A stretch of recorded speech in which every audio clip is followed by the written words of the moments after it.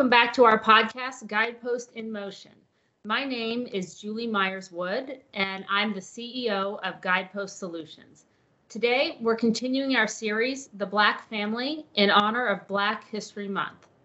It's an honor to welcome back my colleague, Asha Muldro, to continue her story on representation, identity, and diversity, which is the theme of Black History Month as chosen by the Association of the Study of African American Life and History. Asha is a Senior Managing Director and Deputy General Counsel at Guidepost. She's also a former Assistant United States Attorney or Federal Prosecutor in the Central District of California. She was a partner at the boutique law firm Will Lincoln, and she also practiced law at Latham & Watkins. Here at Guidepost, Asha directs an array of compliance, monitoring, and investigative matters, both for corporations and individuals. Some of the most important matters that Asha is working on right now includes leading the resident engagement team for the federal monitorship of the New York City Housing Authority, also known as NYCHA. This engagement has a special meaning for Asha since she and her parents grew up in NYCHA housing, and she still has family living there today. Welcome back, Asha. Thank you, Julie.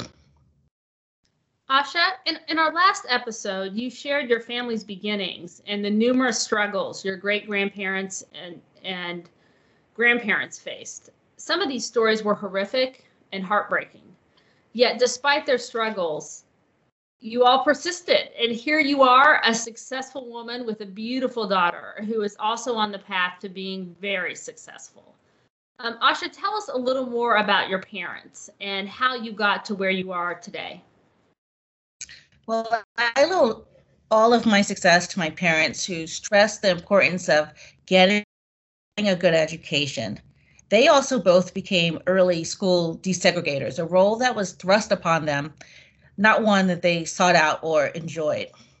My dad was born in 1950, so he was born 15 years before the Civil Rights Act and 4 years before school desegregation and Brown v. Board of Education. So often we think of these things as all being so long ago, but my parents were both born before these laws even passed. So my dad tells a story, like me, he left his fancy elite private high school too.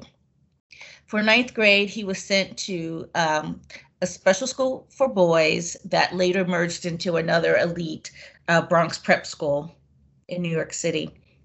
But back then, it was pretty much all white boys. It was around 1965, 1966, and he was just one of two black boys in his grade.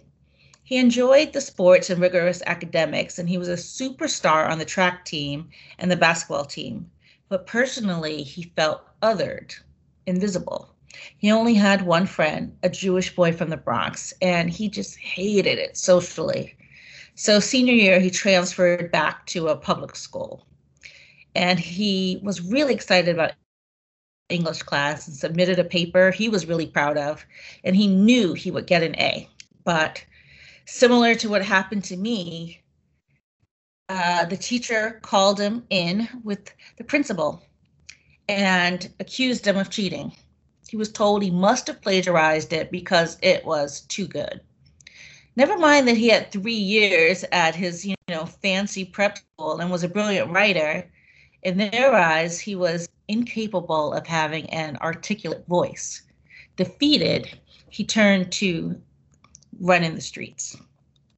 A generation before him, my dad's uncle, Minlick Hanley, had his brilliance similarly snuffed. Uncle Minlick was a math whiz. He had been accepted to NYU, but when he arrived, they asked him what he was doing there. They had assumed by his name that he was Irish. He showed up with his acceptance letter in hand, but they told him they had, quote, already filled their Negro quota and turned him away.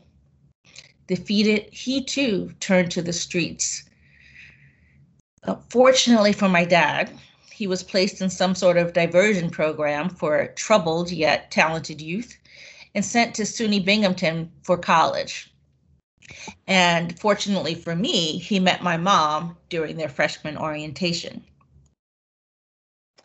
So if your dad hadn't made the decision to leave his high school under, obviously such terrible circumstances, but if he hadn't made that decision and then hadn't been put in the SUNY Binghamton program, he might not have met your mother.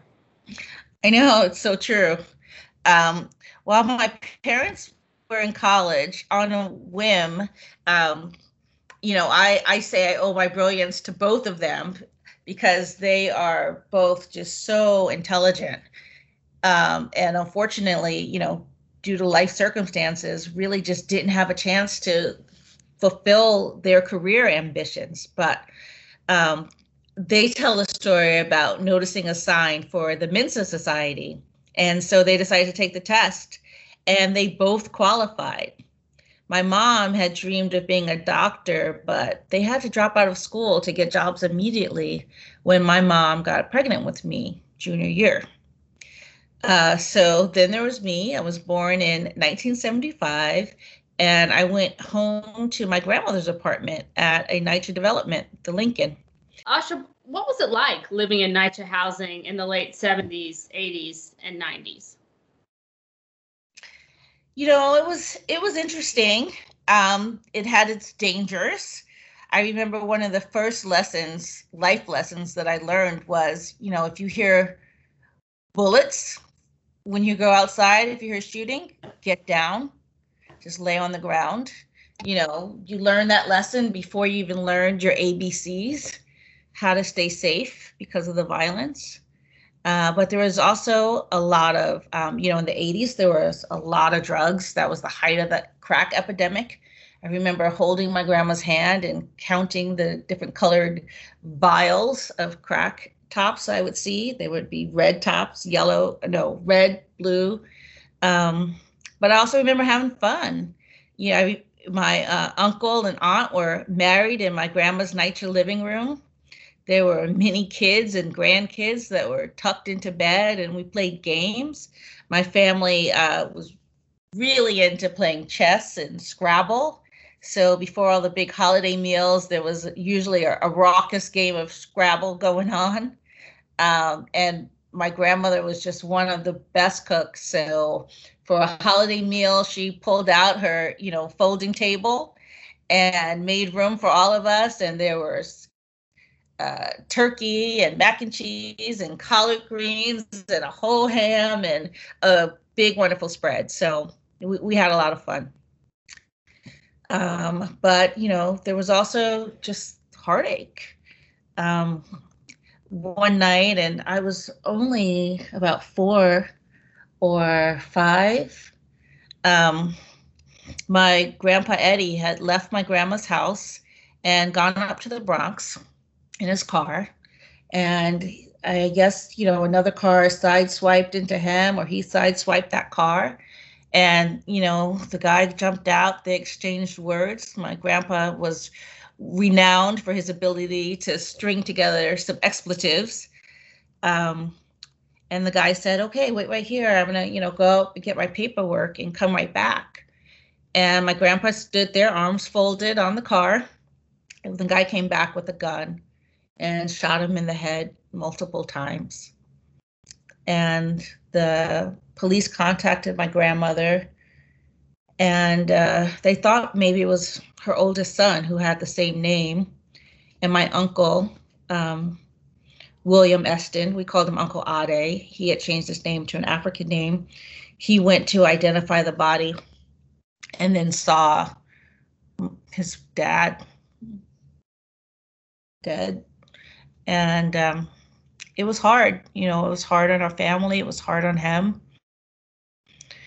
And then he was also targeted, we suspect, for murder. They made it look like a suicide. We don't know, but it was the anniversary of my grandfather's murder. He too died. So we also know that, the phone used to be tapped, and there were people looking at him as they were a lot of Black men in the 70s who were known for being instigators for change. So it was a hard time for our family, and he left behind 5 children. So my cousins, we all still live with that pain. And I'm so sorry that you've had to go through all of this. Uh, Tell me a little bit about your mom. What did she do? My mom, it's funny because she had wanted to be a doctor, but she was always like medically adjacent. So she worked as a secretary for many years at hospitals and at universities and their biology departments, et cetera. But I remember when we moved to Atlanta, Georgia in 1986, and my mom was looking for a new job. And on the phone, she, would share her resume and qualifications, and they would all be really excited to meet her. But then when she would show up in person for the job and they saw that she was Black, suddenly the job was already filled. So, I knew that it pained when we moved to Atlanta. I had a similar experience. I had already tested into gifted programs in New York City. I was staying with my grandmother, and she would take me to East Harlem, where I attended a gifted program that I had to test into. But when we moved to Atlanta, and my mom had all of my New York school records, they said, well, she has to take the test here. So fine. I took the test again. And then they didn't believe that I had those scores. They made me take the test again and again. I ended up taking the test 3 times to test into the gifted program in Atlanta because they just couldn't believe that a little Black girl could have those types of scores.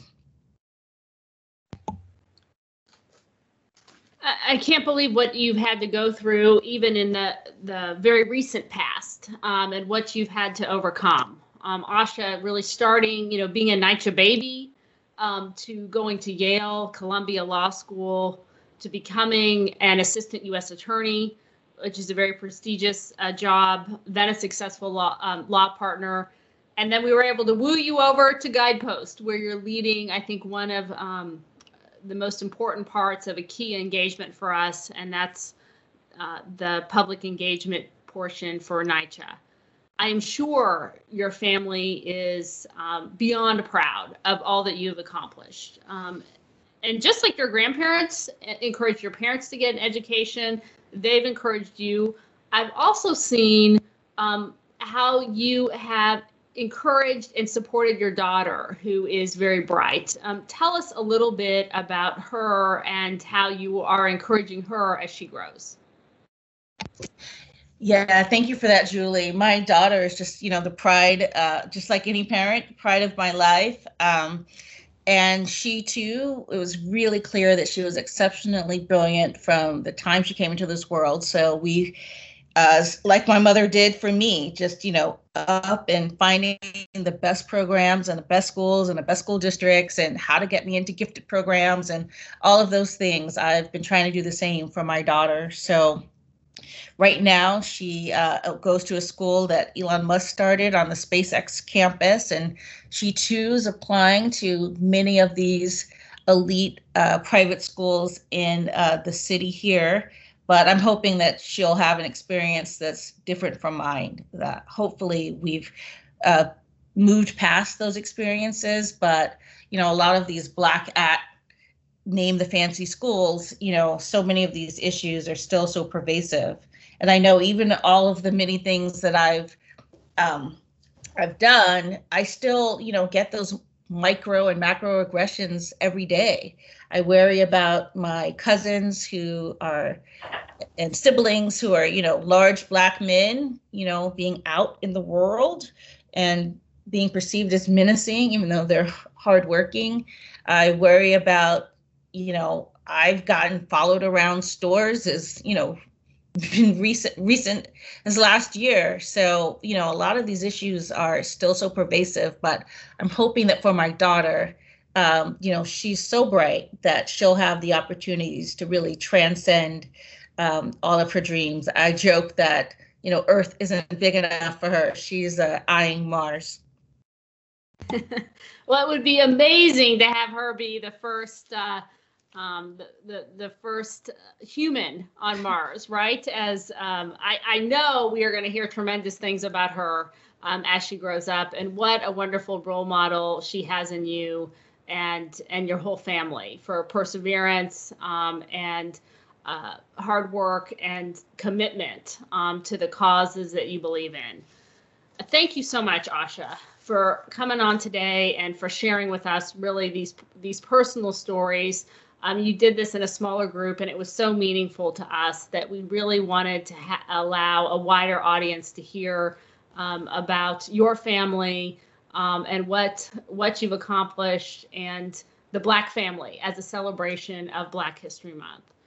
Thank you so much to our listening audience for tuning in today for this very special episode of Guidepost in Motion. And keep listening, keep looking. There'll be another podcast out there soon. Thank you.